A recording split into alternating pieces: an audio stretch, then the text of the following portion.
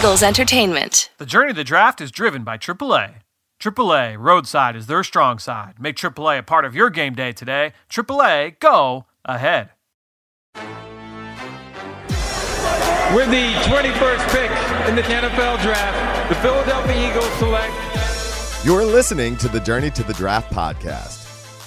Welcome to the Journey to the Draft podcast, driven by AAA. I'm your host, Fran Duffy. We've got our final Journey episode here on the Journey to the Draft podcast, driven by AAA, because we're going to look back at all of the Eagles' Day 3 selections. Remember, over the last couple of weeks, we looked at all of the Eagles' picks. We looked at their draft process, what they did in the college football season, all the things we said about them throughout the last calendar year.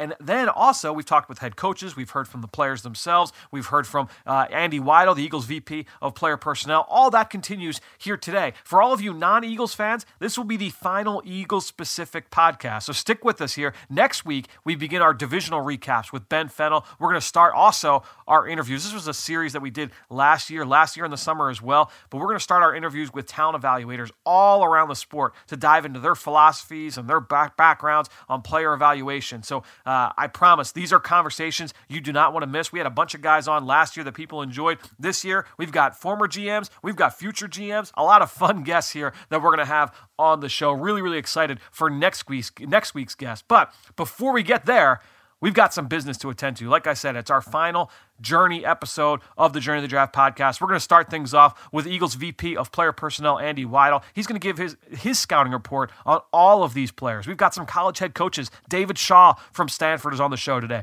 Gus Malzahn from Auburn. Rod Carey from Temple. All the times we talked about these players over the last couple of years.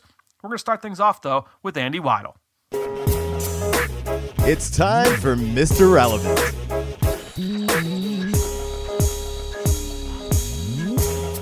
Well, joining us for one final time here on the Journey to the Draft podcast to talk about some of the Day 3 selections here for the Eagles in the 2020 NFL Draft, Eagles VP of Player Personnel, Andy Weidel. Andy, thanks so much once again for joining us here on the show. Let's talk through a bunch of these guys, and we'll start things off with the 4th-round pick, K'Von Wallace, the safety out of Clemson, one of my personal favorites from this class. Would love to get your scouting report and what you saw from him on film. Yeah, he is. Well, he's a hard-hitting physical safety. He played very well down low for them. Real physical around the tackle box, off the edge as a blitzer. You saw him passing people to the ball. He loves the tackle. He loves the physical aspect of the game. And we thought he was somebody. You saw that mentality. We talk about an Eagle mentality, and he played with it on defense. He's one of those guys, I feel like, when you talk about positionless players and the ability to wear a lot of different hats on your side of the ball, he did so many things for that Clemson defense. What stands out to you about his versatility playing, in the defensive secondary? You talked about what he did close to the line of scrimmage as well. Well, he'll play high and he'll play low. I thought you really saw him stand out down low. He's a guy that plays with the linebacker mentality. He likes to get in. He likes to hit. He likes to strike. He likes to get to the ball. And it was somewhat of a tempo setter on that defense, very talented defense they had at Clemson this year. So those are all the things that we saw in him that stood out, and someone that we feel comfortable with going forward that he'll bring to our team. Clemson certainly has their type of guy in terms of the guys that fit that culture. What are the Eagles getting off the field with K'Von Wallace from a personality standpoint and, being able to fit into the locker room? I mean, he's a hard worker. He's a good teammate. He's a guy that loves football, and all those things add up. And he's a good person off the field. He comes from an excellent football program. He's going to add something. We feel he's a guy that's going to add to our culture. So last week we talked about Jalen Hurts and a player that spent some time at one program, transferred to another. That brings us to Jack Driscoll here, the offensive lineman from Auburn. Player started his career at UMass, was a 2-year starter there, goes down to the SEC, steps on right away on campus and becomes a starter at right tackle. Tell us what you saw from Jack Driscoll when you evaluated him on film. Yeah, I mean, you talk about smart, steady, and tough. That's Jack Driscoll. That's what we saw at right tackle. And he did a nice job at Auburn in 2 years there. Really did a good job in pass protection. Saw some elite pass rushers in the SEC he went up against, and I think he asserted himself very well. He went to the East-West, had a good week of practice there, and we're excited about the player, and the makeup of the person that we're bringing in here. So, he's a good addition. We feel he'll fit our room. I know he played some guard early in his career with the Minutemen. I know that he's said that he's taken some snaps here this offseason throughout the pre-draft process. When you have a guy that has that kind of that versatility along the offensive line, what does that do for him in terms of moving forward once he gets into the building? Well, it's the old adage: the more you can do, the more value you bring to the team. And the fact that he can play multiple positions, that helps. And we're going to find out too. At our place. But anytime you get an offensive lineman that has the versatility to help you in multiple spots, that can save you a roster spot on game day. And those are things that we look for, in our players. So would love to ask you next, Andy, about John Hightower, the speedy receiver out of Boise State. We saw Jack Driscoll down at the Shrine Bowl. John Hightower was down there as well. What did you see from John Hightower on film? And is there something he did down in St. Pete that stood out to you as well down at the Trop? He's a guy that stood out down at the East-West practices. His athleticism, his route running, his speed, his ability to go high point the football and elevate to play it. And then you turn on the tape from Boise, and he's a guy he has vertical route skill. He's a guy that can separate down the field. He can track the ball. He's got ball skills. He's got forgiving range with his length and his height. So, and you feel his speed too. And we're excited to get him in. He put together a good season at Boise. He went down to the East-West, and I think he really separated himself down there and then tested well at the Combine. So we're excited for John, and we think he's going to be a guy that can help us stretch the field and make the field longer for our offense. We're going to hear from his offense coordinator here soon, Eric Keesaw. There's a guy that spoke about his competitiveness and his edge. What kind of personality does John Hightower bring to the table? Yeah, John, he's a guy that had an interesting path coming from a junior college and went to Boise, and he's a guy that's got a chip on his shoulder with something to prove. He wasn't a 4-year guy at college. He'd go a different path, but there's a chip on his shoulder. He's got something to prove, and we're excited to get him into Philadelphia in our program and to see that come through. So as a Temple Owl myself, I'm excited to get into the next pick here with linebacker Sean Bradley, a guy that I've gotten a chance to see live a handful of times. I've seen him in practice down at EO Hall up on North Broad Street. What did you see from Sean Bradley watching him on film during your pre-draft evaluation? Yeah, very productive tackler, tough kid, leader for the Temple Owls. He's a local guy from over here in South Jersey. Physical player, very good speed. You saw him passing people, getting to the football, and a good special teams player as well for the Owls. But we really liked him. We liked the value we saw at that point with his speed, the person, the mentality, and we're excited to get him in. He's another one as well. We're excited to get him in our program and get him going. We're going to hear from his coach, Rod Carey, here in a little bit. One quote that stood out to me most when talking to him was he said he was the best leader he'd ever been around. Certainly, he brings that intangible. We hear all the time about the single-digit Temple tough guys. What does that mean, for you guys as evaluators when you're looking into a guy and he has, I know LSU's got that. A bunch of schools have those kind of, that wear the number to kind of signify what you bring to that program. What does that mean during the evaluation process? Well, it just speaks to the person. It helps separate guys. And when you're talking about them, you're evaluating them against other people at that level, or in discussions. Those are all positives. Those are all kind of guys you want in your program. Whether it's having the single digit at Temple, the 18 jersey at LSU. Those are all are things or attributes to those players. They did something unique and something that separated them at those schools. And very good football programs, outstanding football programs, and those things you definitely factor in and you discuss and you talk about. So the Eagles get more speed with Quez Watkins. Ran 4.35 out in Indianapolis. The speedy receiver down from Southern Miss. What did you see from Quez watching him on film? Yeah, you saw the big playability. He showed there. He's a young receiver. He's fast. You feel speed watching the tape. You see the ball skills down the field, ability to get behind people. And also, you get him the ball quick. He's a guy that can do something with the ball and pull away and create big plays, explosive plays. So we liked all those aspects of his game. He's a younger guy, 21 years old, and we think he's got a lot of upside and a bright future. I want to ask you about Prince Tega Wanogho as well. We talked about his teammate Jack Driscoll earlier, playing on the right side. Prince was stealing so many of the headlines going into this season. He was on every mock draft, things of that nature back in the summer. Tell us about Prince Tega Wanogho and what the Eagles are getting from the Auburn left tackle.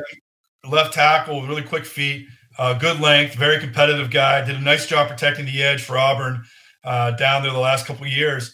And, his tape, it stood out. So, sometimes these guys can fall in the draft, and sometimes you can catch a falling star. And, we're excited about him, get him into the program and see how he does. But we like his feet. We like the competitiveness. We like the way he can pass protect on the left side. So we'll see how he does once we get him in here into the NovaCare and get him going with our group. Another guy with just a unique backstory, coming over from Nigeria, obviously late to the game as well, was initially a basketball player, was an accomplished swimmer as well early in his career. When you have those guys that were multi-sport athletes, is that something that matters to you personally? When not necessarily the organization as a whole, but when you look at those guys and they have that very versatile athletic background, is that something that stands out to you? Yeah, it's something you discuss. It's something that it's part of their makeup and the athleticism and all those things that go into making the player who they are, what they are as a performer, their ability to do certain aspects, the change of direction and how that factors in. Those are all things that you discuss. And, we're talking about a guy like Prince, like all these guys, they all have unique paths. We've discussed here over the time. They're guys that they've come from different backgrounds, from different circumstances, but for some reason they got to this. They got to this point, and what got them to this point? It wasn't just their God-given talent; it was also the person, the makeup, the mentality. The fiber, who the person is. Those are the things that really, when you get down to it, the kind of people that you want to bring into your building. So all those things come into play. And they are what make these people, these Eagles, the person and the player that they are. And then, Andy, you talked about all those off-the-field characteristics. It seems to me that Casey Toole has a lot of those as well. The outside linebacker for Stanford last year did a lot of different things for them, playing off the edge, could put his hand in the dirt and get after the quarterback. What did you see from Casey Toole during your film study? Right. I mean, he's a hard-playing, high-motor, instinctive football player.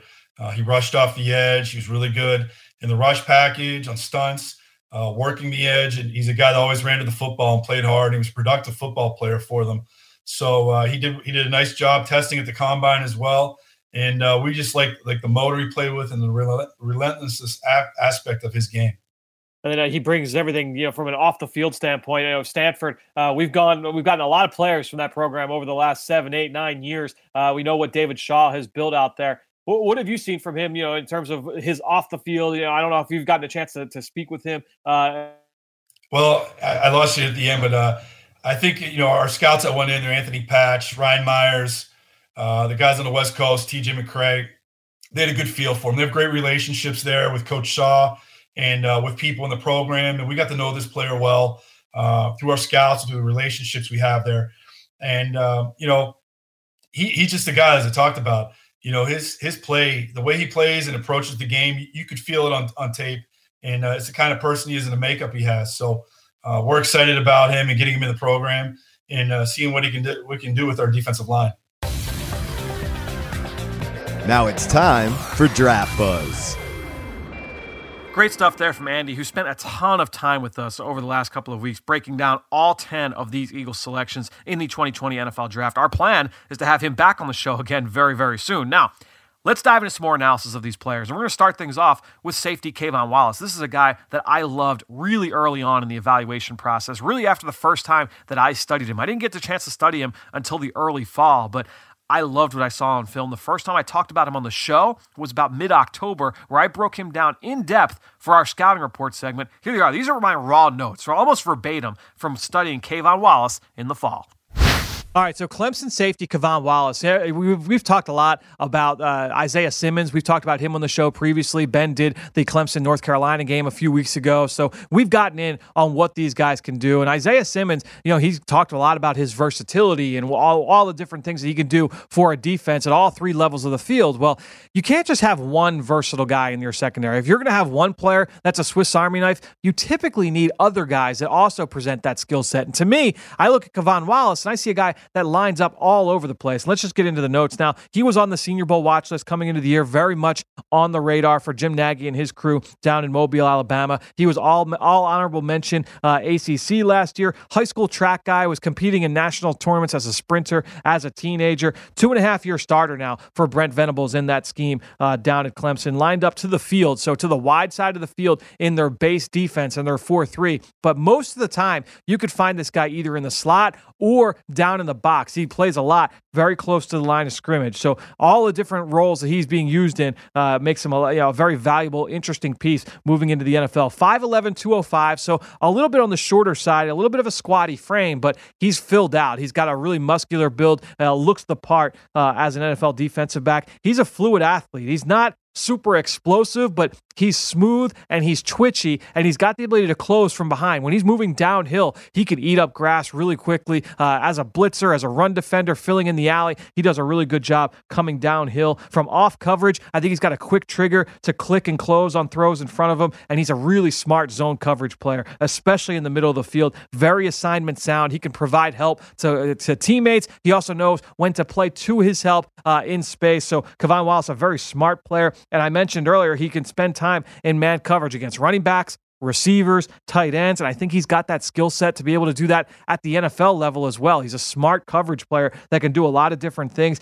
and he's also a really competitive tackler in the run game. He's an aggressive take-on player. He destroys slot receivers and even tight ends out at the second level, defeats blocks consistently in space before flowing to the football, and he's a consistent wrap-up tackler who shuts down ball carriers on contact. I really liked what I saw from him in the run game when I studied him on film, and he's also a great blitzer. They like sending him off the corner, whether he's from the boundary or from the slot. He does a great job getting after the quarterback in those situations, and he's a high-energy player. You can tell he's a tone setter for that team, a high-energy guy. Love his play personality and what he brings to the table. From a negative standpoint, K'Von Wallace, a lot of people will question whether or not he's got the speed to be able to carry receivers vertically. We talked about earlier with Shaheem Carter. I think there's a little bit of similarity there with what Ben was talking about from the Alabama star to what you've got here with K'Von Wallace. So his ability to recover is a little bit of a question mark. Was not often used as a post player. There are some reps where he's used deep, but most of his reps either came in the box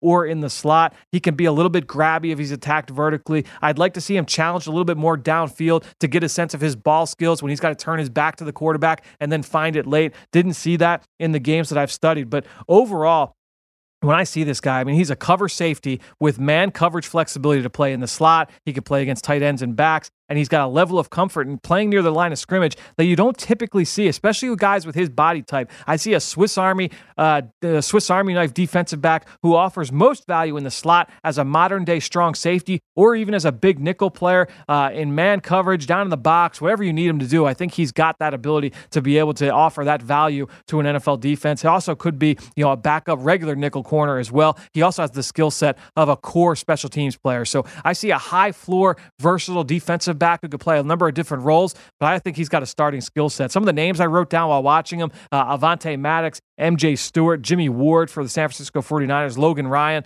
previously with New England, now with the Tennessee Titans. So I really liked K'Von Wallace. I think he's got an NFL skill set for sure. He's a player certainly to keep an eye on moving forward, especially a lot of people talking about Isaiah Simmons. Don't forget about K'Von Wallace. I think he's got a lot of ability going forward.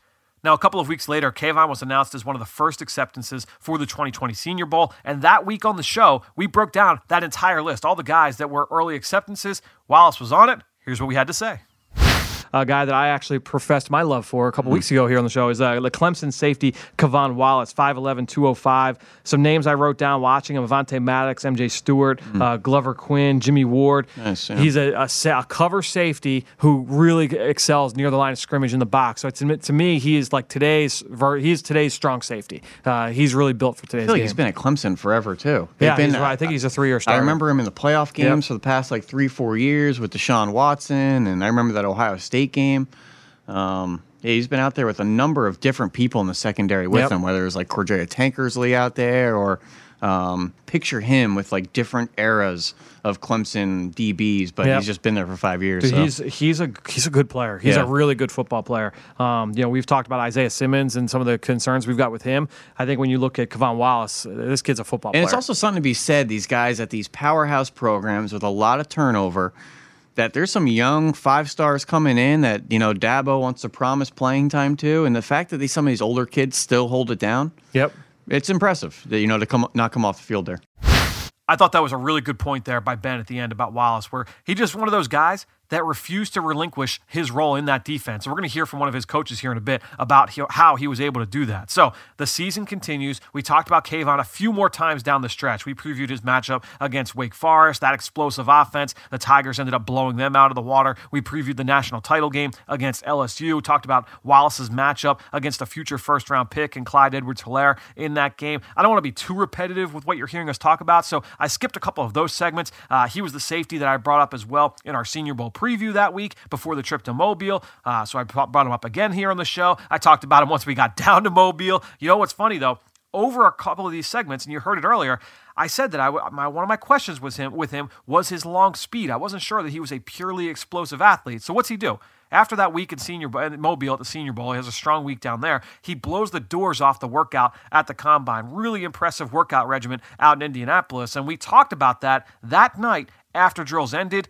Really, really impressive workout from Kayvon Wallace. Kayvon Wallace, I thought, was really solid across the board. He ran 4.53, which for him, people questioned his speed. I questioned his speed. I didn't know what was his range going to be like. He ran 4.53, solid number, good 3-cone, 6.76.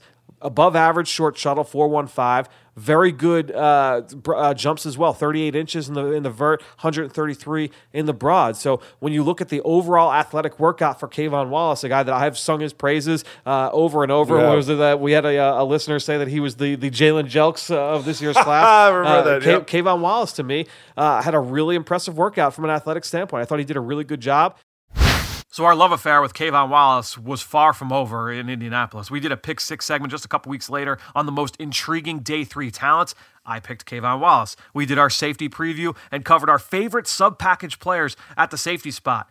Ben picked Kayvon Wallace. We had a bunch of mock drafts from you guys for the fan mock draft. So often on Day 3, the listeners picked Kayvon Wallace. So draft weekend comes, and with their first pick on Day 3, Howie Roseman and the Eagles pick Kayvon Wallace. He joins Dave Spadaro shortly after the announcement. Here's a small chunk of that interview. With the 127th pick in the 2020 NFL Draft, the Philadelphia Eagles selecting from Clemson University safety Kayvon Wallace, and he joins me, Eagles insider Dave Spadaro, here just minutes after he was picked. Kayvon, how are you feeling right now being a Philadelphia Eagle? Man, I feel so good. I'm so blessed to be drafted by you guys and fly Eagles fly, man. I just can't wait to get ready to work. Just bring a Super Bowl to that program. Hey, so let's talk about that. You talk about championships. I mean, at Clemson University, unbelievable success. You are used to winning, right? I mean, how much does that make you a better football player? It ain't even the fact that I'm just a winner. I feel like I hate losing more than I love winning. So just the hate for losing is always just drove me to be in a better spot, to put my team in a better spot, to just go out there and win, go out there and play the best of my ability. High school level, I won a state championship as my team, and all of us, we did. When we won it for the first time in 60 plus years, then going to Clemson and going to college and winning it the first year there, and also my junior year as well, and just bringing that championship swagger, that championship pedigree to this program is what it's all about. So you get a sense there of Kayvon's demeanor in that clip with Dave. And remember, you can check out that full interview on PhiladelphiaEagles.com, and be sure to subscribe to Dave's Eagles Insider podcast. But where does that demeanor come from? And is that something that the Eagles coaches can expect every day from Kayvon Wallace? Well, I caught up with Clemson safeties coach Mickey Conn to ask him that very question. Here's the man who coached Kayvon Wallace throughout his college career in this exclusive interview. Well, excited to welcome in Clemson safeties coach Mickey Conn to talk about Eagles' fourth-round choice, Kayvon Wallace. Coach, Kayvon I'm a big fan of this kid, and I've gone back. I've watched you guys over the last couple of years and just how he was used in that defense. Such a versatile player. I'd love to just get your scouting report of Kayvon and what he's going to bring to this Eagles defense. Well, first off, y'all got the steal of the draft, in my opinion. This guy, he can do it all on defense. And, I mean, he played anywhere from, of course, he played safety, he played nickel, he played corner, he played linebacker when we need him. He's a great blitzer. He's a good cover guy. He's a very, very smart player. He's instinctual. He's physical. I mean, you get a lot with Kayvon. I think that the biggest thing you get is his will to win. You got a kid there that, he just wills it to happen. and he wants it so bad, he's going to give you everything he's got on every play, every practice, every game. You got a special person in Kayvon. A longtime starter for you guys. At what point did you guys realize, this guy's going to be a linchpin for our defense, someone we're going to be able to rely upon for a long, long time? Yep. When he got his opportunities, he just took advantage of it. When he got here as a freshman, our defense is pretty complicated. He came in and learned it and was able to apply it. We knew then when we started playing him at nickel and dime, when we were trying to groom him in there as a safety and a corner, that this kid was pretty special. And then, the more playing time he got, the better he played. And, he was able in that 2017 season, he was able to really assert himself and take that job at safety. Coach, we've talked a lot about the versatility of the guys in that back seven, and people have always talked about Isaiah Simmons and Tanner Muse, and I've said it numerous times on the podcast is when you can't have just one guy who can line up everywhere, you'd like to have a bunch of guys. That way you can be multiple and disguise things, and certainly Kayvon kind of fit that bill. Talk about the mental side of it, though, about what you've got to be able to do from a mental Rolodex standpoint to be able to play all those different roles in a defense. There's so much – most people want to talk about offense and what people do on offense, and they fail to realize how hard defense is to play. They think you just throw 11 guys out there and they just run to the ball, and it's not like that anymore. Quarterbacks are too good. Offensive schemes are too good. So you got to be able to hide things. You got to be able to line up in things and show one thing and then give them something different. And in order to do that, guys have to learn multiple positions. And, with Kayvon, Isaiah, and Tanner, man, those three guys were playing multiple positions on our defense and had to so that we could show one thing and give them something different. And, for Kayvon, he just very smart. But you can't just be smart. The game plan changes every week. So you gotta start over every week versus the offense that you're going against. For an offense, they're running the same stuff every week. You're seeing, as a defensive player, you're seeing a new offense every week. So you got to adjust. You got a game plan. And for Kayvon, man, that's hours and hours and hours watching film and getting himself mentally prepared.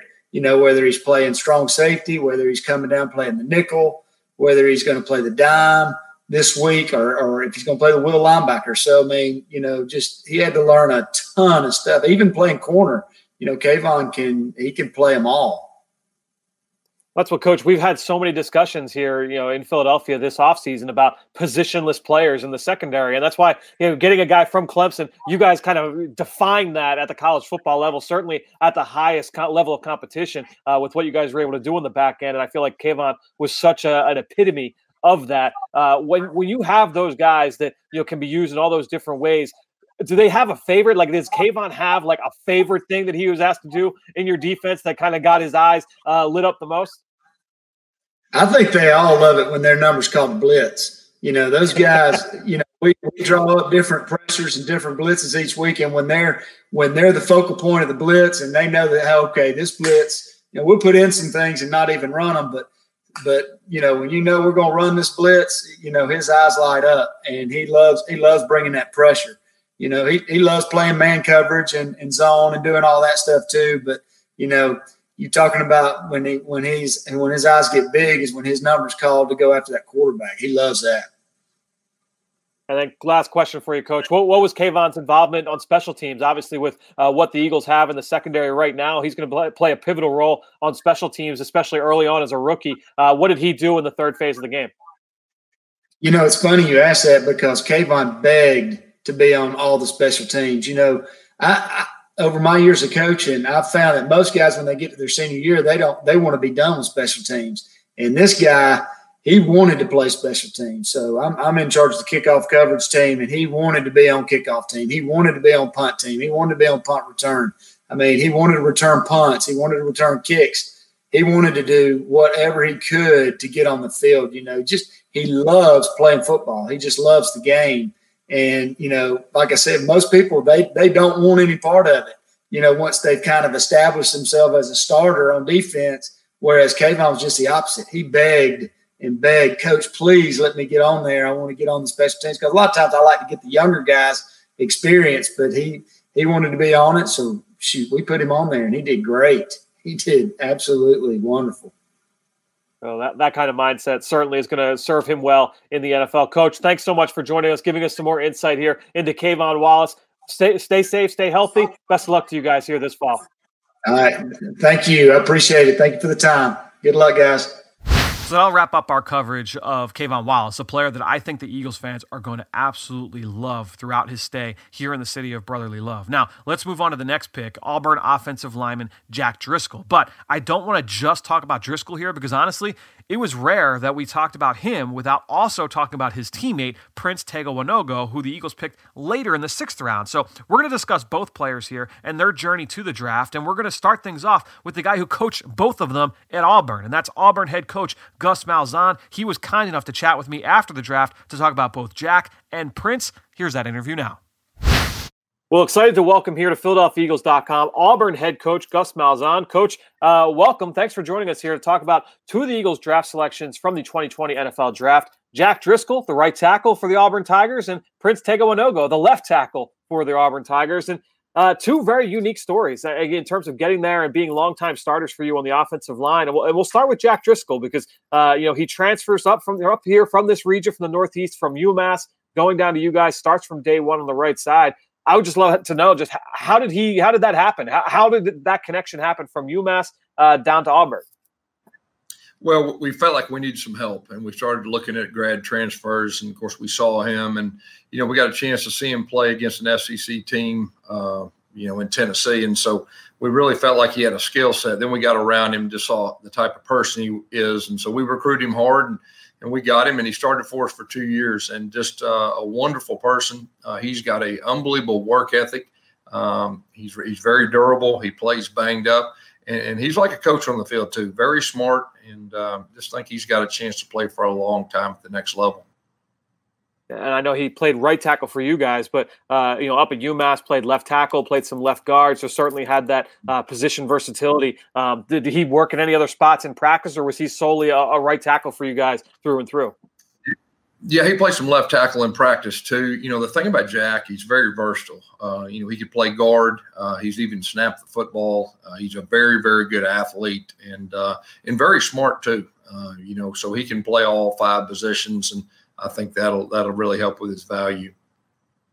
Yeah, I was impressed with just, knowing that he had some physical limitations in terms of his length. He always seemed to know how to overcome that in the SEC, just the way he used his hands, his timing with everything. Really, really impressive player. Let's go over to Prince Tega Wanogho. Obviously, a very unique story in terms of, him coming over from Nigeria and, starting as a multi-sport athlete late to football. But just tell us about the recruiting process for Prince and just how he became one of the best players on the Tigers roster.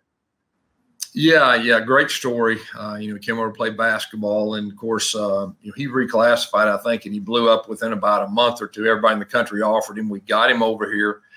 He just really connected. He started out as a defensive end, and was going to be a pretty good defensive end, we felt like.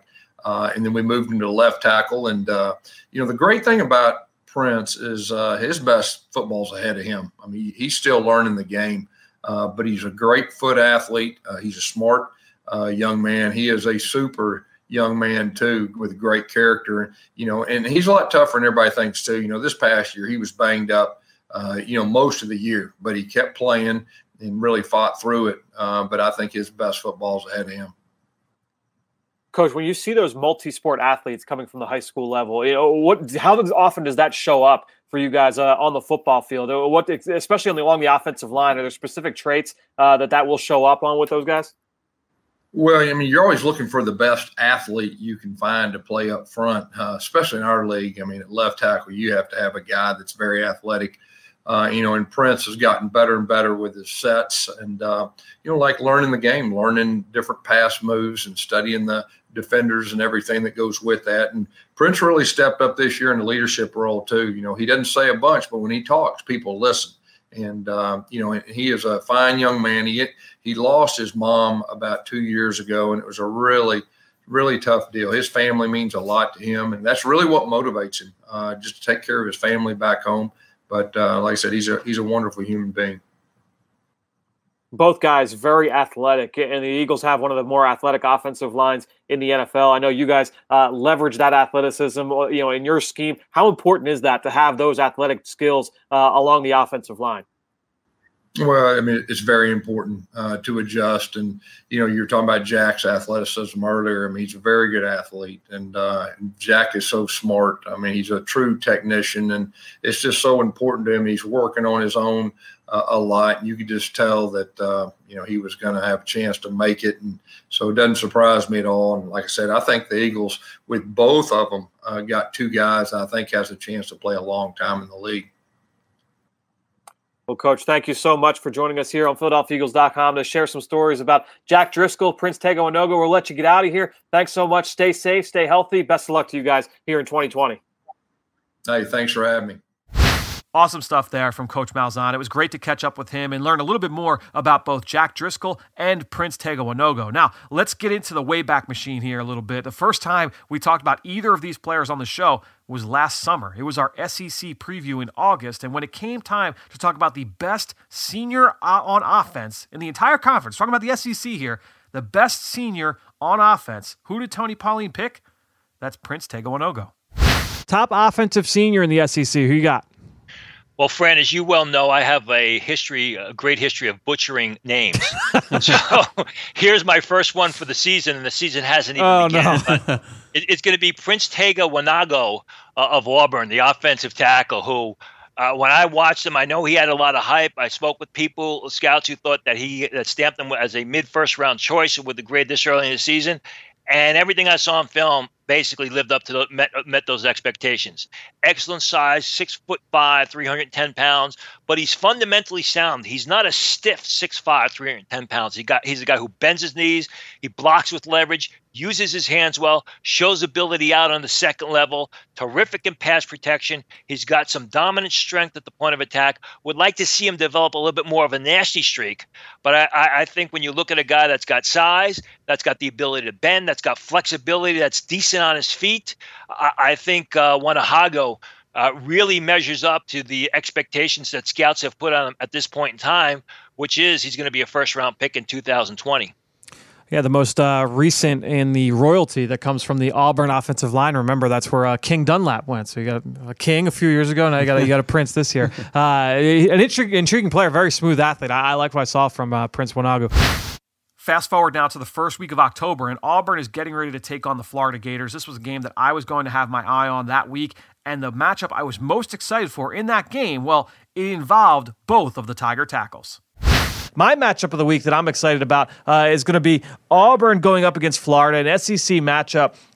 Look at the trenches here. This Florida defensive line, that will be something that I'll be interested to watch in this game against Auburn's two tackles, because you've got Prince Tega Wanogho at left tackle. You've got Jack Driscoll at right tackle. Both guys, I think, are very intriguing. Prince is one of the more athletic tackles in this class, really looks the part. He's got good feet, good knee bend, a really natural mover. Driscoll, a little bit undersized. I would say both guys are a little bit undersized.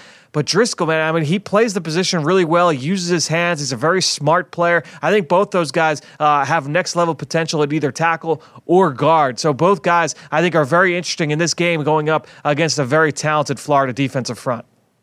Yeah, I like Wanogho. I think he's a bit underrated. I think he's going to end up in the first round if he continues to progress. I think he has a high upside. I also like Driscoll, but I think Driscoll's probably better off at guard the next level. He's more of a small area guy. He's not the athlete of his teammates. He's probably better. He's more refined, more polished offensive lineman, more NFL ready, though he doesn't have the upside. But he plays a smart and fundamentally sound football. It just doesn't have that tremendous athleticism to be used in a variety of systems. Like you said, it's going to be a good matchup, especially the Greenyard-Wanogho matchup, because Greenyard can get outside and get around the edge and take those wide angles. We'll see if the Auburn tackle can shut him down. And you heard Tony again there talking about what the ceiling was for Tega Wanogho there in round one. That's the way he was talked about in the media really for the last calendar year. So you get to see the kind of talent that the Eagles got late in the draft with Tega Wanogho. Now, I talked about Driscoll and Prince again a few weeks later before that pivotal SEC matchup between Auburn and LSU, but I want to push forward now a little bit into late November. All-Star game announcements are hitting the media, and Prince Tega Wanogho was announced for the Senior Bowl. Here's what Ben Fennell and I had to say after the announcement that week on the show. Prince Tega Wanogho from Auburn, 6'5", 307. Another kid, a high school defensive end. He's got that athletic background. Hasn't played a ton of football. I don't believe he played until he got to high school, but really athletic, really natural mover. Just needs to be a little bit more refined and develop a little bit more power. Yeah, I was really impressed with his hand usage. Yeah. He's one of these guys that's already pass protecting with his hands independently. He's not a robot. He's a guy that really kind of mirrors pass rushers and can, attack a variety of rush moves. So interesting player, huge hands, huge feet. Strong player, just really needs to refine the technique. Now, the following week, Jack Driscoll was announced for the East-West Shrine Bowl, and that was a little bit of a shock to me because I thought Driscoll was definitely worthy of a Senior Bowl invite, but he's heading to St. Pete instead. Here's what I had to say about Driscoll after the announcement. Another offensive lineman, Auburn's right tackle, Jack Driscoll, 6'4", 300. Size is going to be a concern for him. The length is going to be a concern. He has played guard in the past, so that'll help him. But this is a guy who uses his hands really, really well. He's a pretty good athlete. He's playing next to Prince Tega Wanogho, who's the left tackle. So I think he gets a little bit underrated. This is a transfer from UMass that, honestly, on film, I was impressed with both these guys. Yeah. I like Jack Driscoll a lot. I don't know who you were watching. I saw on your screen. I kept saying, who's the right tackle? Who's the right tackle? Yeah, who was I watching? He reminded me of Braden Smith, right, who just looked a little bit underwhelming in his Auburn career. Yep. Turns into a second-round pick, and I don't think he's left the right tackle spot at the Indianapolis Colts since. Yeah. And, just a good player that's, kind of a blue-collar doing his job guy. So the All-Star game circuit is in full swing. We go down to the Shrine Bowl, and Driscoll had a solid week of practice. I thought he was one of the better overall players down there the entire week. And then we get back, and it's time to shift our attention to Mobile. We do a segment where Ben and I preview some of the big names, and C-Mac, who was new to the show at that point, just fresh off the Eagles season, so he's asking information about these guys, and he wants to know, what's the deal with Prince Tega Wanogho? And the other player I picked out, Auburn's Prince Tega Wanogho, who you said, Fran, is actually of royalty. He is. It's a legit prince. Oh, yeah. No, I know that there's something there. I haven't dived quite as deep into it as I probably should, but no, there's something there. But this kid, he's really athletic. He's got really light feet. Again, the lack of length will be a little bit concerning. He is a little bit shorter as well, so he might be a guard when it's all said and done, but really athletic kid. He's just raw with his hands. I think we've talked about the difference between him and Jack Driscoll, who we just saw at the East-West Shrine Bowl. Driscoll was very technically sound, just a little bit smaller. He's not the ideal body type, and his feet aren't as quick. This guy's got a lot of tools to work with in his body. It's just about kind of getting him up to snuff from a technical standpoint, but a very, very intriguing high upside prospect. So the Eagles end up getting a pair of Auburn linemen in this draft. First, Driscoll goes off the board. He catches up with Dave Spadaro in this exclusive one-on-one interview. Here's a chunk of that discussion. Jack, how's it feel to be a Philadelphia Eagle? It's an honor. I'm so happy to be an Eagle and I'm part of this great franchise, and I can't wait to get to work. Let's talk about your journey that gets you to this point here. University of Massachusetts to the University of Auburn. That is quite a jump. Describe the jump, not only from a football standpoint, but moving from campus, playing in front of 100,000 people in the SEC. What was the experience like? It was great. My experience at both UMass and at Auburn were, great, and they both helped me prepare. They both prepared me for this day. But I started at UMass, and ultimately I'm a competitive person. I always wanted to play at the highest level possible, so I decided to grad transfer to Auburn with 2 years of eligibility remaining. And like I said, I want to test myself against the best, not only week in and week out, but day in and day out at practice. And, Auburn and Coach Malzahn and all of them do a great job of getting us ready for this point. When you're playing the best in the country every week, you have to elevate your game. And, I feel like going to Auburn and, having that experience of going down south. And, anyone who's been down there knows it's different from up north. But, everyone took me in with open arms, and it made a great transition. And, I really enjoyed my 2 years. Always great to hear the player's vantage point of making a jump like that and getting a peek into his mindset. Good stuff there from Dave, who also caught up a little bit later with Prince Tega Wanogho. Here's a piece of that interview as well. The story is a remarkable one. coming from Nigeria to the state of Alabama, playing college football at the University of Auburn, and now a member of the Philadelphia Eagles selected in round number 6 of the 2020 NFL Draft. Please welcome Prince Tega Wanogho. I'm Eagles insider Dave Spadaro. And Prince, welcome to Philadelphia and the Eagles. And first of all, hello. How are you doing on this fine day? I'm pretty good, Mr. Dave. Thank you so much for having me. I appreciate you so much. Thank you. I want to get into the story first before we talk about being a Philadelphia Eagle and how you fit in. So let me get this right. You come from Nigeria. You'd never played football before. You arrive in America with $20 in your backpack. You're a basketball player. You're a swimmer. You're in Alabama. You are taken in by a wonderful family. And then a couple of years later, you're starting for Auburn University. Do I have my facts correct? Yes, sir. Yes, sir. That's all of it right there. So tell me about this. I mean, as you put it into perspective, what a remarkable journey you have had.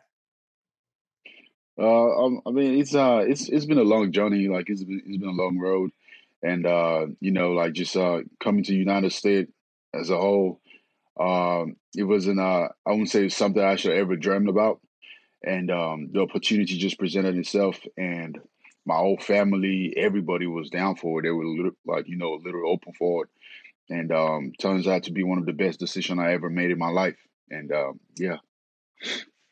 You've got tremendous athletic ability, offensive tackle, played at Auburn after playing just 1 year of high school football. Prince, I wonder, why do you think you have been so successful to this point? I would say for me, just me being open to learn. Just growing up, like I've always been like open, like just to learn new stuff, like be open, like to see new things. And coming to United States, like I was a basketball player. And it would have been easier for me now, just sticking to basketball and saying I'm going to play basketball. But I was open forward and, just learning something new. And that this sport actually just that openness just turns out to be one of the best decisions I ever made in my life. And, just look at where I'm at today. So for both of those interviews, make sure you go check out PhiladelphiaEagles.com. Outstanding stuff, as always, from the Eagles Insider, Dave Spadaro. And make sure, of course, that you are subscribed to the Eagles Insider podcast with Dave, where you get all kinds of exclusive interviews with outstanding access all year round. So the Eagles get the pair of Auburn tackles, but that was not the only pairing they came away with on day 3, because they also walked away with a pair of explosive, deep threats at the wide receiver position in John Hightower from Boise State and Quez Watkins from Southern Miss. Now, let's start things off with Hightower, a guy that we talked about quite a bit this fall, and it all started back in September with our good friend Dane Brugler from The Athletic. He could not help but sing the Broncos' praises when he came on the show. Dane, I love talking with everybody about sleepers and who they feel like they're higher on than the rest of the industry. So let's start there. I want to ask you about two players that one on each side of the ball that you feel like you're a little bit higher on than the rest of the country. Let's start on offense. Who's one player that we really need to know about? It's gonna be so hard to keep it to one. I'll go 2 on offense. Okay. John Hightower, Boise State receiver. Got it. Yep. He's not exactly a sleeper, and people know the name, but I don't think that people know how good he is. I mean, he's tall and lean. He's 6'1.5", 185 pounds. He can fly. The speed is what allows him to win off the line, get behind the secondary. He's one of the better vertical threats in the senior class. You'll see him on jet sweeps, slip screens, just whatever to get the ball in his hands. He has a kick return for a touchdown this year. So the key to his game is speed, and we know the NFL covets speed. So I think John Hightower is going to be he is much more liked by NFL teams than I think the media realizes. With Hightower, I watched him in the earlier this season. I watched Florida State. I watched one of the other games as well. Shades of Will Fuller, both good and bad, I think, there with Hightower. But you mentioned it. I mean, the speed. Bingo. The NFL is looking for speed. Let's push forward now to the end of the regular season, and we're previewing the East-West Shrine Bowl. Hightower is going to be one of the best receivers in attendance, and Ben Fennell broke down how he viewed the senior before his trip to St. Pete. Well, a guy that's more in your wheelhouse, I feel like, is John Hightower, the kid from Boise State. No question. Yeah, he's a guy that I look at Darius Slayton with the New York Giants. Day 3 player, does one thing really well, and that's run. And that's what John Hightower is going to do. Not a whole lot of exceptional traits, but I have written down speed demon, explosive, acceleration, extra gear, averaging 17 yards a catch in his career here from multiple quarterbacks. Brett Rippon last year, true freshman Hank Bachmeier this year. Reminds me of Darius Slayton or even Clyde Gates. That's a good comparison with Slayton, because now thinking about my notes on Slayton, I know when the Eagles prepared to play the Giants this year, I just went back and revisited my notes. A lot of those things I questioned about Slayton, I questioned about Hightower, finishing at the catch point, consistent route running, beating press. But I mean, you go to the NFL, you can improve a little bit. And almost identical height, weight to Darius Slayton. I expect them to both be kind of 4-4 players. Yeah. And you look at Slayton in a deep receiver class, he's not going to go on day 2. Yep. He's going to be a day 3 player that if you need a speed demon to take the top off the defense and can maybe incorporate him like a Darius Slayton, that's a John Hightower for you. Yeah, I think Hightower's a really intriguing player, certainly someone that'll be on a lot of people's radars next week. And I love the comparison there from Ben with Hightower to Darius Slayton. Lots of similarities there in the way that both of those guys played. Obviously, Slayton had a nice impact for the New York Giants last fall. So we get down to St. Pete. We catch up with our old friend and our old co-host, Bo Wolf from The Athletic. He brings a name into this segment that has stood out to him in person down at the Shrine Bowl, and that name was John Hightower. There's only one guy here who I think has been able to separate and show speed. And I mean, we're talking about probably like a 6th or 7th round pick here, but John Hightower from Boise State is the guy. I mean, don't get me wrong, he has dropped like 3 or 4 passes. He does not look like he has good hands, but he is a guy who maybe if you think you can coach up, he at least has the physical tools, I think, to create space at the next level. Well, you are talking about a guy that our friend Dane Brugler is very high on. Oh, okay. He's big on John Hightower. I believe, and I don't want to misquote him, I believe he was in a top 50 for Dane back in October. Ooh, Dane, of course, works for The Athletic. Of course. And Dane does an outstanding job. I think when you look at Hightower, he's one of those guys that when you come down to this game has a unique trait. His speed, he's built like a Will Fuller, has some of the same Will Fuller strengths and weaknesses. He's got that ability to stretch the field, ball skills, ball tracking, finishing at the catch point, a little bit inconsistent. I saw that on film, and we've seen that a little bit here. C-Mac, I know he stood out to you at numerous times, and they've used him in a lot of different ways too. Indeed. They got him on a reverse in yesterday's practice, on today's Tuesday, so Monday's practice, where you could see him fly up and dart up the field and be able to get away from defenders. So you can't teach speed. That's obviously one of the biggest, like you said, it's a defining trait that he could bring to an offensive team. He's got that in his bag for sure. Now, Hightower did have some drops early. Bo was right about that one for sure. But one thing that stood out to me was that he got better as the week went on. And actually, before we got into the car to go home, the final practice that we watched, I thought that Hightower was outstanding. He made some outstanding grabs that I could tell you about right now and say, oh, yeah, I remember all this. But let's just go back. Let's just go back to our drive, literally, to the airport where we did a podcast from the car in traffic en route to the Tampa Bay International Airport. That is going to be Boise State wide receiver John Hightower, who we've talked about. He's one of those guys that has a unique trait that's here at this game. His unique trait is his speed. That sets him apart from a lot of the players that are down here. He's got a legit 4.4 background. He's got the ability to stretch the field, be a factor vertically. He's had some drops this week. He had a couple drops today. He also made some outstanding catches. And I think when you look at guys like Will Fuller, okay, and I mentioned this, if you go back and listen to an interview we did on Mr. Relevant with Dane Brugler back, I want to say it was late September, maybe early October. We talked about John Hightower, and I told him after I watched a couple games, and I said, there are a lot of the same positives and negatives with Hightower that you get with Will Fuller. And Will Fuller was pretty inconsistent, at Notre Dame. This is a speed demon, can go up and get it, but had the ability to make the big play. This is a big play league, and John Hightower can make the big play. So you may live with some of the drops. It's I think when you look at some of the big play guys, the young guys that have come into the league over the last couple of years, the DK Metcalf's a great example. The Eagles fans saw it up close this season. That first game against Seattle in the regular season, Metcalf had a couple of drops, a couple of bad ones, and you see that on film. Darius Slayton from Auburn with the New York Giants, same thing. I went and watched all of Slayton's targets before the Eagles matched up against the Giants. Yeah, a lot of people focused in on the big play, there were a lot of drops, a lot of things where he misplayed balls and didn't track it well over his shoulder down the field on deep balls. You're going to get some of that with John Hightower. That's why I kind of love the comparison of Hightower to a Darius Slayton, because you're going to get some of the same positives and negatives. Big play potential, a lot of tools there in the toolbox to be able to grow into a starting receiver, but not a guy that is fully all the way where he needs to be at. Today, he made some outstanding one-handed catches, made some highlight grabs. This is a guy that there's something to work with there with John Hightower, and I thought today, more so than the other 2 days, he was able to put that on display. So let's get to the combine, where Hightower again stood out to me, not just with his 4.43 40-yard dash, but with his positional workout as well. Here's what I had to say the night he took the field in Indianapolis. Next guy we're going to hit on, John Hightower. I was impressed with Hightower, C-Mac. One of the questions people had about him were his hands, and he does have some drops. We saw him in person down at the Shrine Bowl, and he had his share of drops throughout the course of the week, but I think, if memory serves, I think he only put 1 or 2 balls on the ground over the course of the entire workout on Thursday night, and he showed off that speed. He went 4.43 in the 40-yard dash. We knew that he had some speed, so that's not what really stands out to me. To me, it was more the positional workout, seeing what he was able to do. I thought he looked confident at the catch point. Couple of drops, but overall, I thought he looked good catching the football. So after the Eagles made Hightower the pick, I had to catch up with somebody on that Boise State coaching staff, and I was really, really thrilled to chat with their offensive coordinator, Eric Keesaw, who gave us not only a great scouting report of Hightower and what he can bring and anecdotes of recruiting him and getting him on campus, but he also had a phenomenal connection with another member of the Eagles receiving corps as well. Here's that interview right now.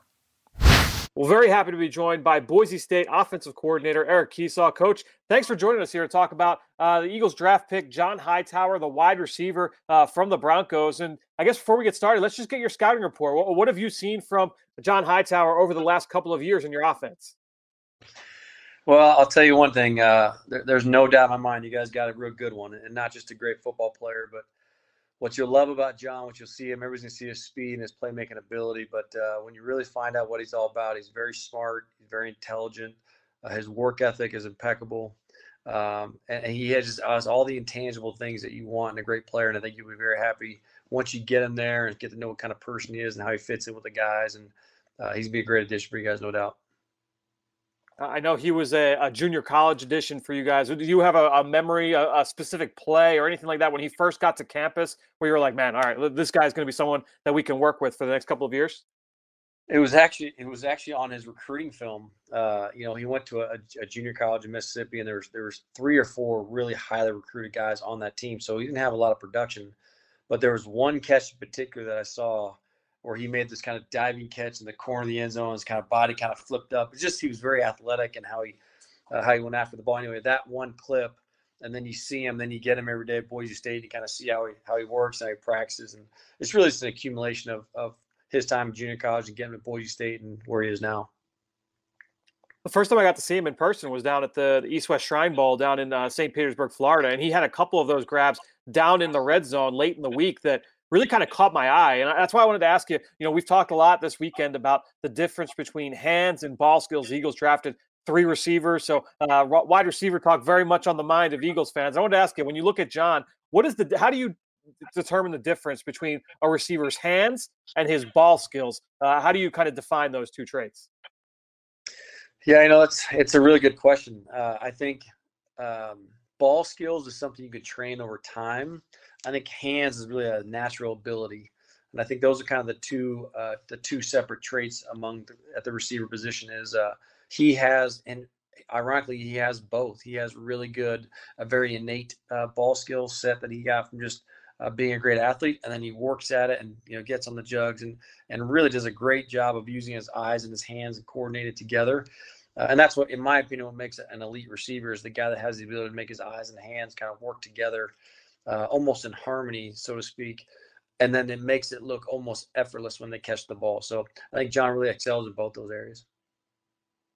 Coach, one thing that stood out to me watching you guys on film last fall was, he lined up at X, he lined up at Z, he lined up in the slot. And then when you guys went heavy, when you guys went 22 or 13 personnel, he was the lone receiver on the field. The Eagles are a big 12 personnel offense, a couple of tight ends that they love to incorporate with Zach Ertz and Dallas Goedert. What does it mean to have that level of speed on the field in those heavier packages?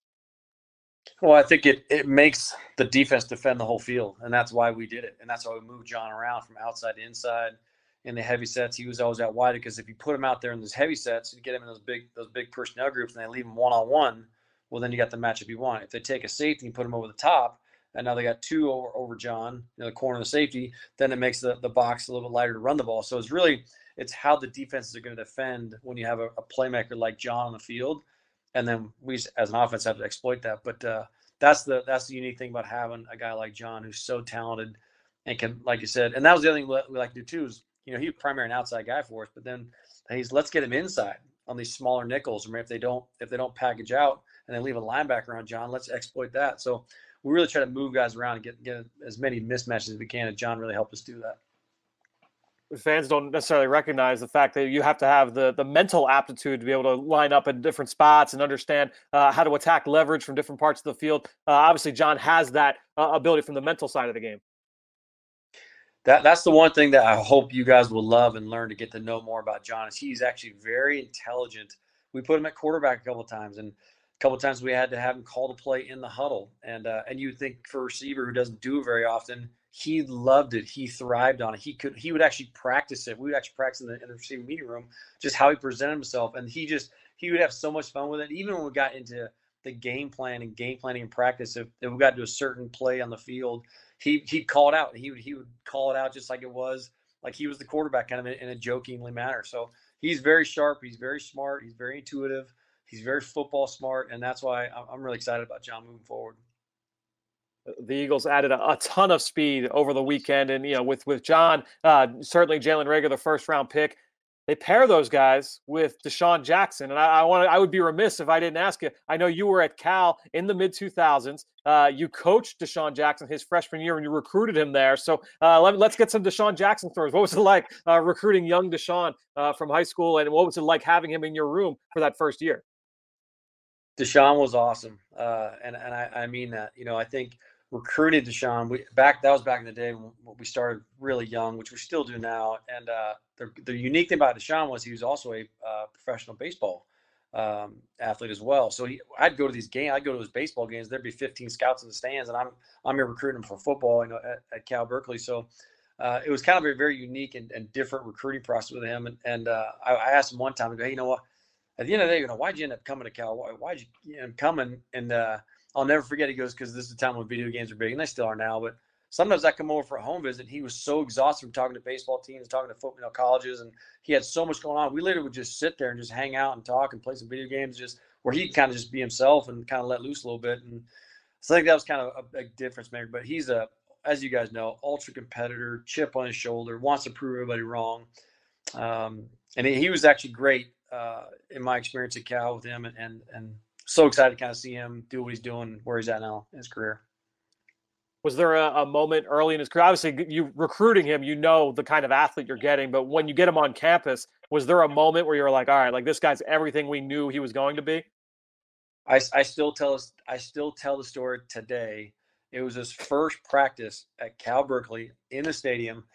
He's a true freshman. He's 153 pounds, little tiny dude, but everybody knew who he was. He's a big recruit, big name. And I go to DeSean, hey, when you get out here and we start making some plays, like just don't talk too much mess. Earn the respect of the older guys, some of the senior guys, the older guys. Well, we get into practice, and I'll never forget it. It's near the end of practice, last team beer is a deep post going down the hash, and DeSean goes up and jumps over. There's a safety in the corner, jumps over two guys, grabs the ball away from unbelievable play. This is his first practice. And what does he do? And classic DeSean Jackson, throws the ball down with like the senior DB. He's like talking mess over the top in a good, playful way. But I was like, you got to be kidding. We talked about this. Take your time, earn the respect of the guys. But it was great. It was fun. But what a great competitive moment for DeSean, and really kind of as his career went on, and just kind of a light of what was the seeing the future with DeSean. But man, I tell guys today all the time, man, what an ultimate competitor. I don't want to compare John to DeSean, but I know that fans are going to be if they're listening to this conversation, they would say, how do you compare John Hightower to DeSean Jackson? What are some of the similarities that you see? Obviously, the speed is there. The speed and the natural hands. Both those guys really had natural ball skills, and really, I would say the speed, the natural hands, and really their competitive nature. I mean, that's another thing I'll challenge people to watch is you watch John Hightower blocking, even on special teams. He would take guys and run guys 20 yards down the field and then dump them into the ground because he just had that competitive nature to him. Deshaun wasn't really big into that part of it, but he definitely had that competitive nature to him. So I think those are kind of a lot of the similarities. And I think, honestly, when you look at the great players, they all have that competitive edge, and that's what makes them great. And that's why I think John's going to do such a great for you guys. Once you guys get to know him, you'll see that competitive nature. He's kind of quiet, but that competitive nature will come out. I think those are a lot of similarities between him and Deshaun for sure.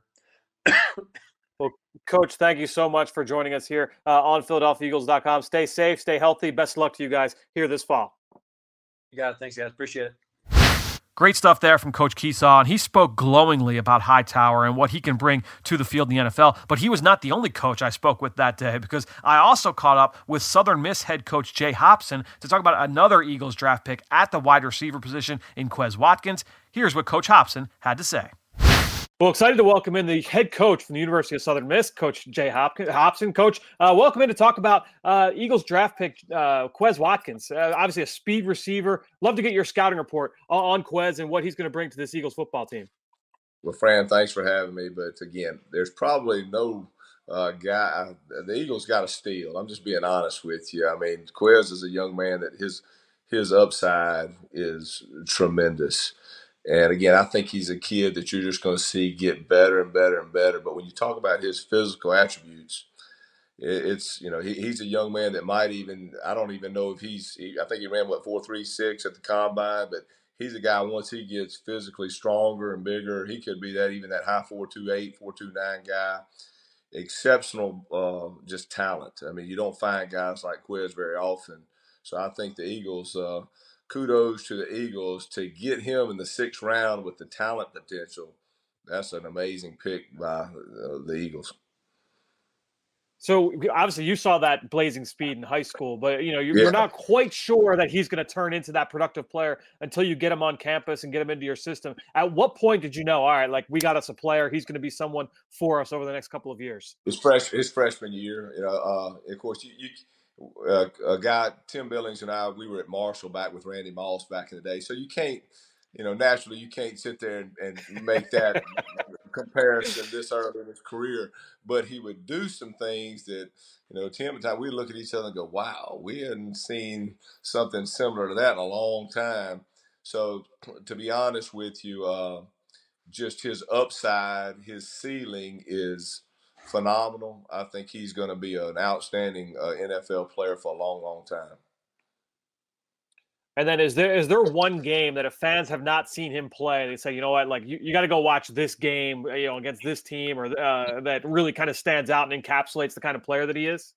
Well, I would go, his first game he played for us this season. Remember now, Quez had those stats and basically only played, 11 games, not 13. So I would go look at the first game back. We played Troy, I think the 3rd week of the season, and you can pick any game really, but there's games you can pick the San Antonio game, games where you can see explosive plays, but Quez is that guy that once he gets loose, you're not going to catch him.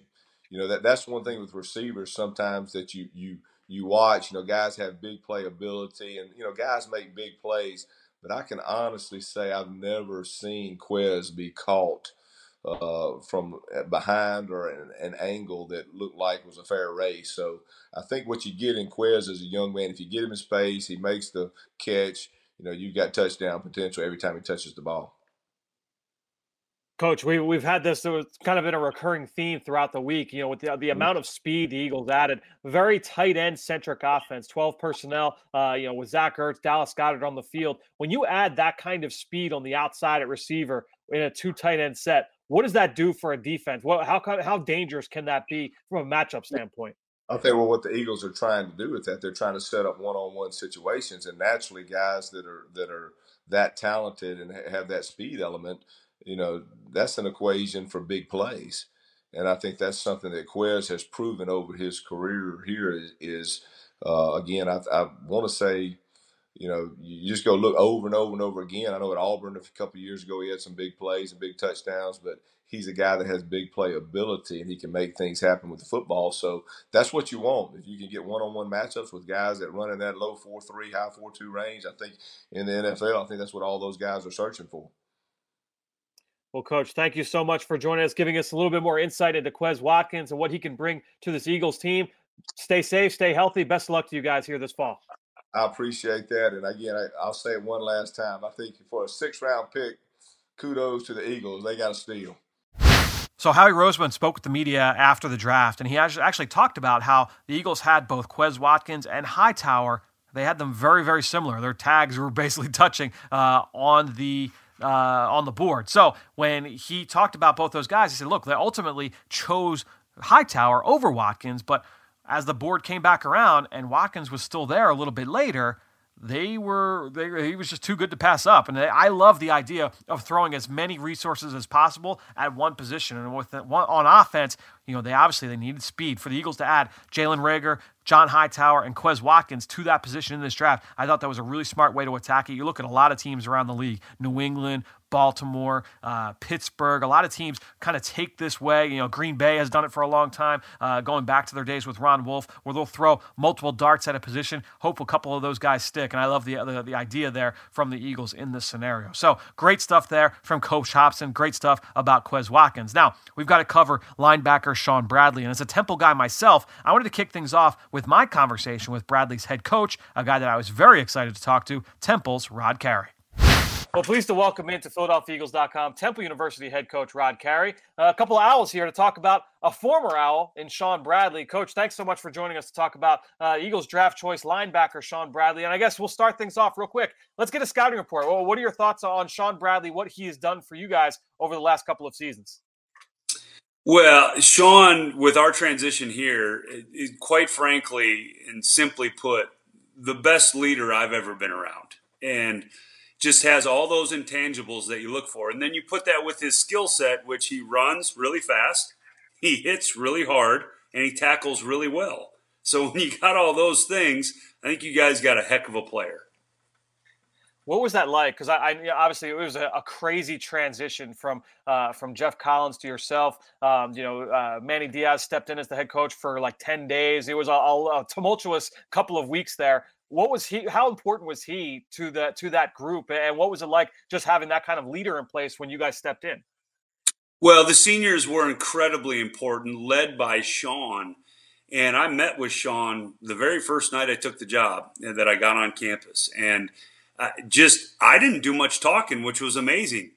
He did most of the talking, and I listened. And what he was saying and how, he's been going about his life and how he saw this thing going is the exact same way I did, and I didn't have to say anything. So it became incredibly invaluable. And then when we wanted some things to go on, I'd ask him an opinion when it was appropriate for a player coach to ask an opinion, and then he would get the message sent. And that's a powerful leader when he can communicate with the entire locker room. He has one of the single digits, and I was there, Coach, when that Temple Tough tradition got instituted back in the mid-2000s. What does that mean? You kind of give fans a little bit of an insight into what it means for those guys to get that single-digit number for Temple. Well, most places in the country, and every place I've ever coached, a single digit is a recruiting tool where, if you have a high-end recruit, you go ahead and say, hey, listen, you want a single digit, because you can have it. Not here at Temple.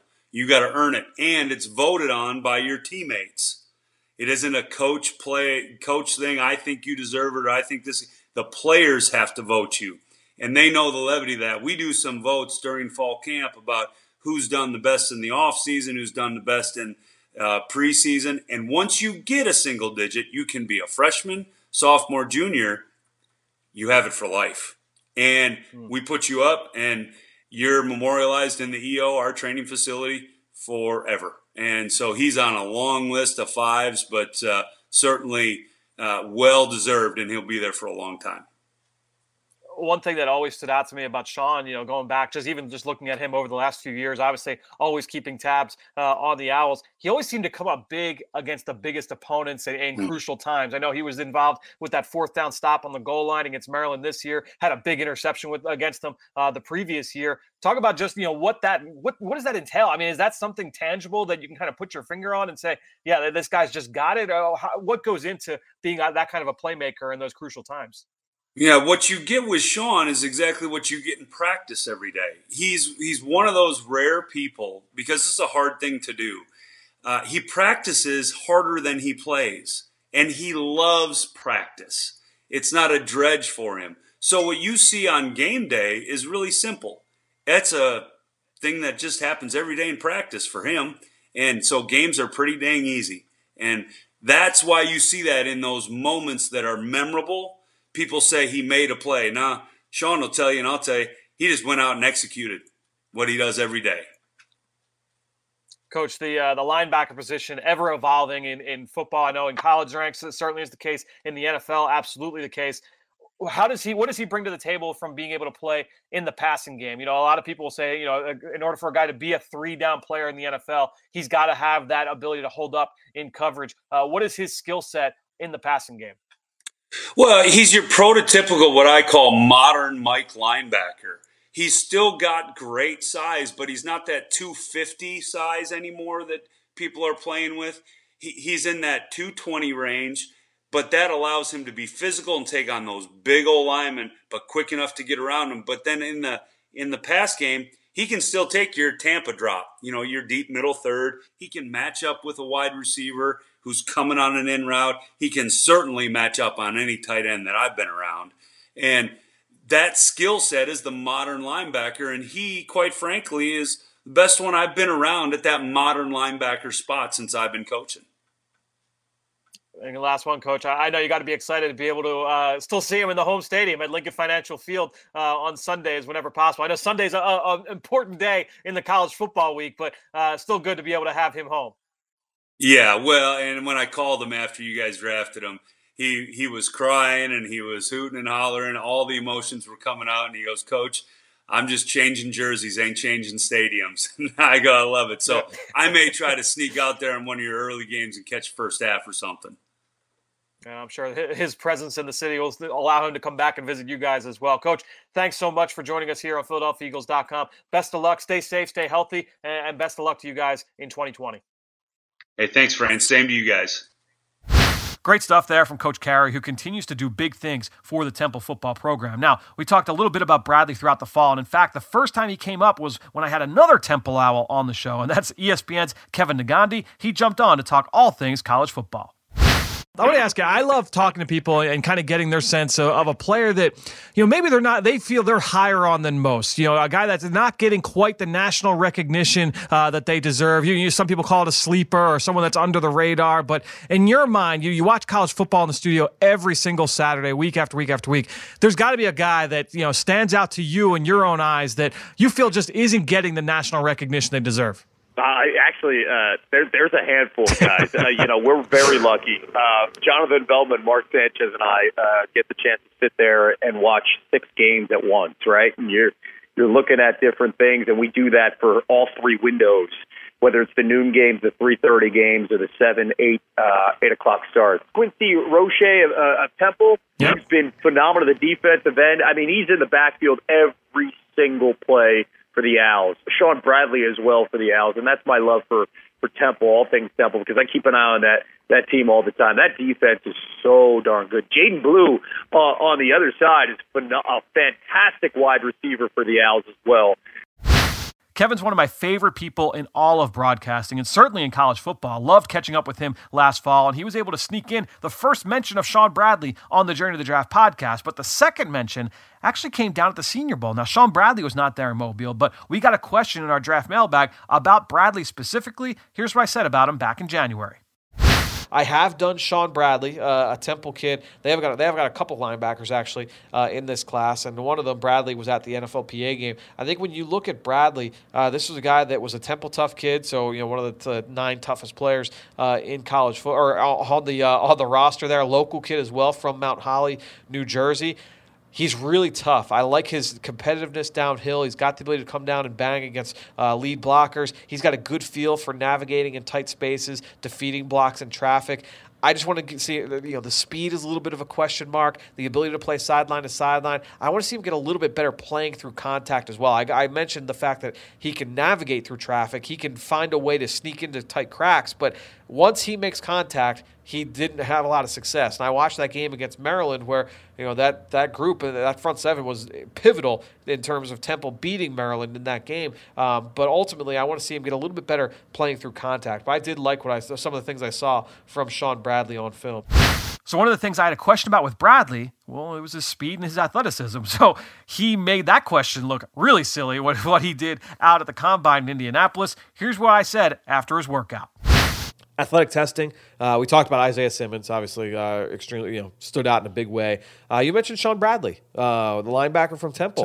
4.51 in the 40-yard dash. I didn't see that kind of speed on film from Sean Bradley, so that was impressive. And then he was solid everywhere else across the board. So good overall workout from Sean Bradley. It was funny because he's running his 40, and it's like, I looked at Fran. I was like, looks like going fast. Is he known for his speed? And you're like, nah, you didn't really see that on tape as much. And then the time comes up, you're like, oh, all right. So maybe he's got a little bit of tools there. But then you go back to the workout as well, and I thought just checked all the boxes. It was explosive in the agility drills. The 4-back shuffle looked really good there, and just pretty much it's good top to bottom. Just overall, very good positional workout, and then certainly the timing and testing number is going to help his case here.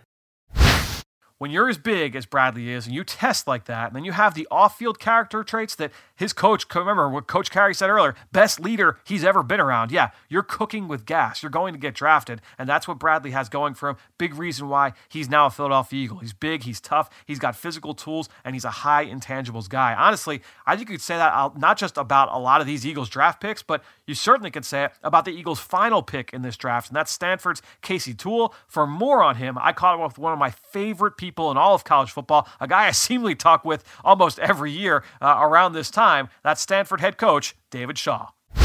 We're really happy to be joined by Stanford head coach David Shaw to talk about Eagles' 7th-round draft choice, Casey Toole. Coach, it feels like a yearly occurrence that we get to chat. The Eagles to Stanford pipeline continues almost on a yearly basis. Thanks so much for joining us, and we want to talk about Casey Toole. So I guess we'll start there. Give us your scouting report on Casey and what he brings to the NFL. Well, I think when he got a chance to go to the Combine, most people saw what we had been talking about all year. He's long, he's fast, he's explosive. I mean, ran a 4.6 with a 39-inch vertical jump. Very active. And what we weren't able to do this year as much because he had to play so much on defense with all of our injuries is he's an outstanding special teams player. So that's one of those things, too, that I think is going to give him a chance to make the team. Yeah, and he was a guy that, to me, like watching you guys, he was asked to do so many things defensively. All those guys playing out on the edge for you was such a good, was really good when utilized on like stunts and twists. Is that something that you guys were able to kind of leverage with his skill set, with his athleticism up front? Absolutely. We had so many injuries this year, and he was one of those guys that stayed healthy all year. So he had to do a bunch of different things, both as an outside linebacker, defensive end. We put him in the difficult positions because he could figure out what to do. If the stunt didn't work, he knew how to adjust it. Great communicator. So, yeah, his versatility and speed and length and athleticism really helped us out all year. Give us a snapshot into his background. What was it like recruiting Casey? How did he first catch the eyes of your staff? Well, he's from San Diego, and I'm from San Diego, so I always have a soft spot for San Diego guys. But he was kind of a long, skinny kid that we're trying to figure out what he's going to become. But the bottom line for us, he was really, really smart and just tenacious. High effort every single day in practice, every single day. And this is in high school. Every single day you go see him play in a game. And we just said, this is just one of our guys. And we hoped he was going to get big enough, which he did for us. Big and got bigger, got stronger, played a lot on special teams as a young guy. And he's one of those guys that walks in every day and says, okay, coach, what do you want me to do today? A coachable guy and got to the point where being a leader for us and was voted a captain this year. Coach, there's been so much talk, especially here in Philadelphia, about players on defense that are positionless, that can be moved around and wear a lot of different hats. Casey is one of those guys, and people have kind of viewed, is he a strong side linebacker? Can he come down and put his hand in the dirt? Can he line up as a stacked player, in the defensive front? How do you guys view that from a defensive standpoint and say, like, all right, well, this is a guy that can do a lot of different things for us? Do you want to, early on, do you say, okay, we're going to give him one role and let him grow? Yeah, I think you have to go back and forth sometimes where if you got a guy that's bright enough and athletic enough and versatile enough, it takes a lot of pressure off the coach. You can put him in a bunch of different places you've seen what over the years what the Patriots have been able to do with their defense.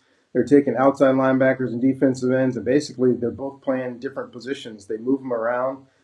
So, yeah, a guy like this I think can be a real good aid because he can line up in that 9 technique and play that wide 9 and pass rush. And at the same time, he can loop inside. He can drop out in pass coverage and cover tight ends. So this guy's got some versatility. Well, Coach, thank you so much for joining us once again and giving us some insight into Casey Toole and what he'll bring to this Eagles defense. Best of luck to you guys here this fall. Stay safe, stay healthy. We'll talk to you again soon. I appreciate it. Fly, Eagles, fly. So we saw Casey down at the Shrine Bowl, but where he really flashed was up in Indianapolis at the Combine. He posted a very impressive workout, and it was enough to catch our eyes that night on the podcast. Casey Toole from Stanford, who we saw at the Shrine Bowl, outside linebacker in a 3-4, great jumps, good shuttles, went 4.62 in the 40-yard dash for a guy that's probably like a Sam backer, outside linebacker in a 3-4. Mm-hmm. I thought he checked that box, and I thought he had a good positional workout as well. So Casey Toole, I know he worked out with the LB group, but I group with the edges. Okay. I thought that he did a good job overall. Shortly after being drafted, Toole met with the Philly media on a Zoom call, and I pulled a couple of questions from where Casey talks about the pre-draft process, the interest the Eagles showed in him, the kind of player the Eagles are getting, and really how his role at Stanford translates here in Philadelphia. How did this pre-draft process go for you? Did you know the Eagles were interested? Did they have a lot of contact with you? Yeah, so I had a decent amount of contact with the Eagles. Obviously, there's a strong Stanford connection, right, with Zach Ertz, J.J. Arcega-Whiteside, Nate Herbig. So, I met with them at the East-West Shrine game, at the Combine, and I had a good feel for, the system, where they saw me, and that they were interested. But, besides that, the pre-draft process is pretty there's a lot of mystery surrounding it, right? So I wasn't exactly sure who was going to take me, if I was going to get taken, things like that. But I'm excited for the opportunity now. Hey, Casey, for fans that may not have seen you play or know much about you, what kind of player are the Eagles getting? What kind of player are Eagles fans going to see? Sure. I think you're going to get an athletic, versatile player who just will give it his all every play. I want to just come in, I want to work hard, and I just want to be relentless. And I think whether or not fans have watched me or not, I just want to come in and I want to learn and help the team win in any way possible. As a follow-up to that, Casey, your time at Stanford, you were a stand-up rusher. Is that correct? Yes, sir. Yeah. So what's going to be the adjustment to being a down rusher and probably playing in the wide 9 formation? Sure. So I guess the one thing to clarify with that is at Stanford, I put my hand in the ground a decent amount as well. So I'm not completely uncomfortable with that at all. But, I think it is playing outside linebacker is a little different from playing D-end, different focus, new scheme. So there's all adjustments with that. And just, the speed of the NFL, the ability level is different than in college. So, that's why, when I come in, it's just first and foremost just to learn and just to soak up all the information from the older guys and from the coaches, and then just, every day work hard. And I think that'll put my best foot forward. Casey Toole, really impressive kid. All these guys, really, really impressive. Go back, check out all of those interviews, all those press conferences on PhiladelphiaEagles.com. So that'll do it. A bit of a marathon here as we ran through all of the Eagles selections on day 3 of the draft, 7 in all. I hope you truly enjoyed our Journey series as we cataloged all of the Eagles draft choices this spring and look back at their path through the pre-draft process all the way up through hearing their names called. Again, if you're an Eagles fan, this is why you should be subscribed all year round, so you don't go anywhere. The draft might be over, but we've got some great content for you over the next few weeks. Not only, again, we're going to touch back, we're going to recap what all the other teams did over the next few weeks with our divisional recaps, but we're not too far away from talking about the 2020 season. So make sure, look, you get to jump on your friends. You can stay subscribed. You can learn more about all these guys. The guys that are going to be Eagles next spring, you can start learning about them this summer. So until then, we'll see you right here next week here on the Journey to the Draft podcast, driven by AAA.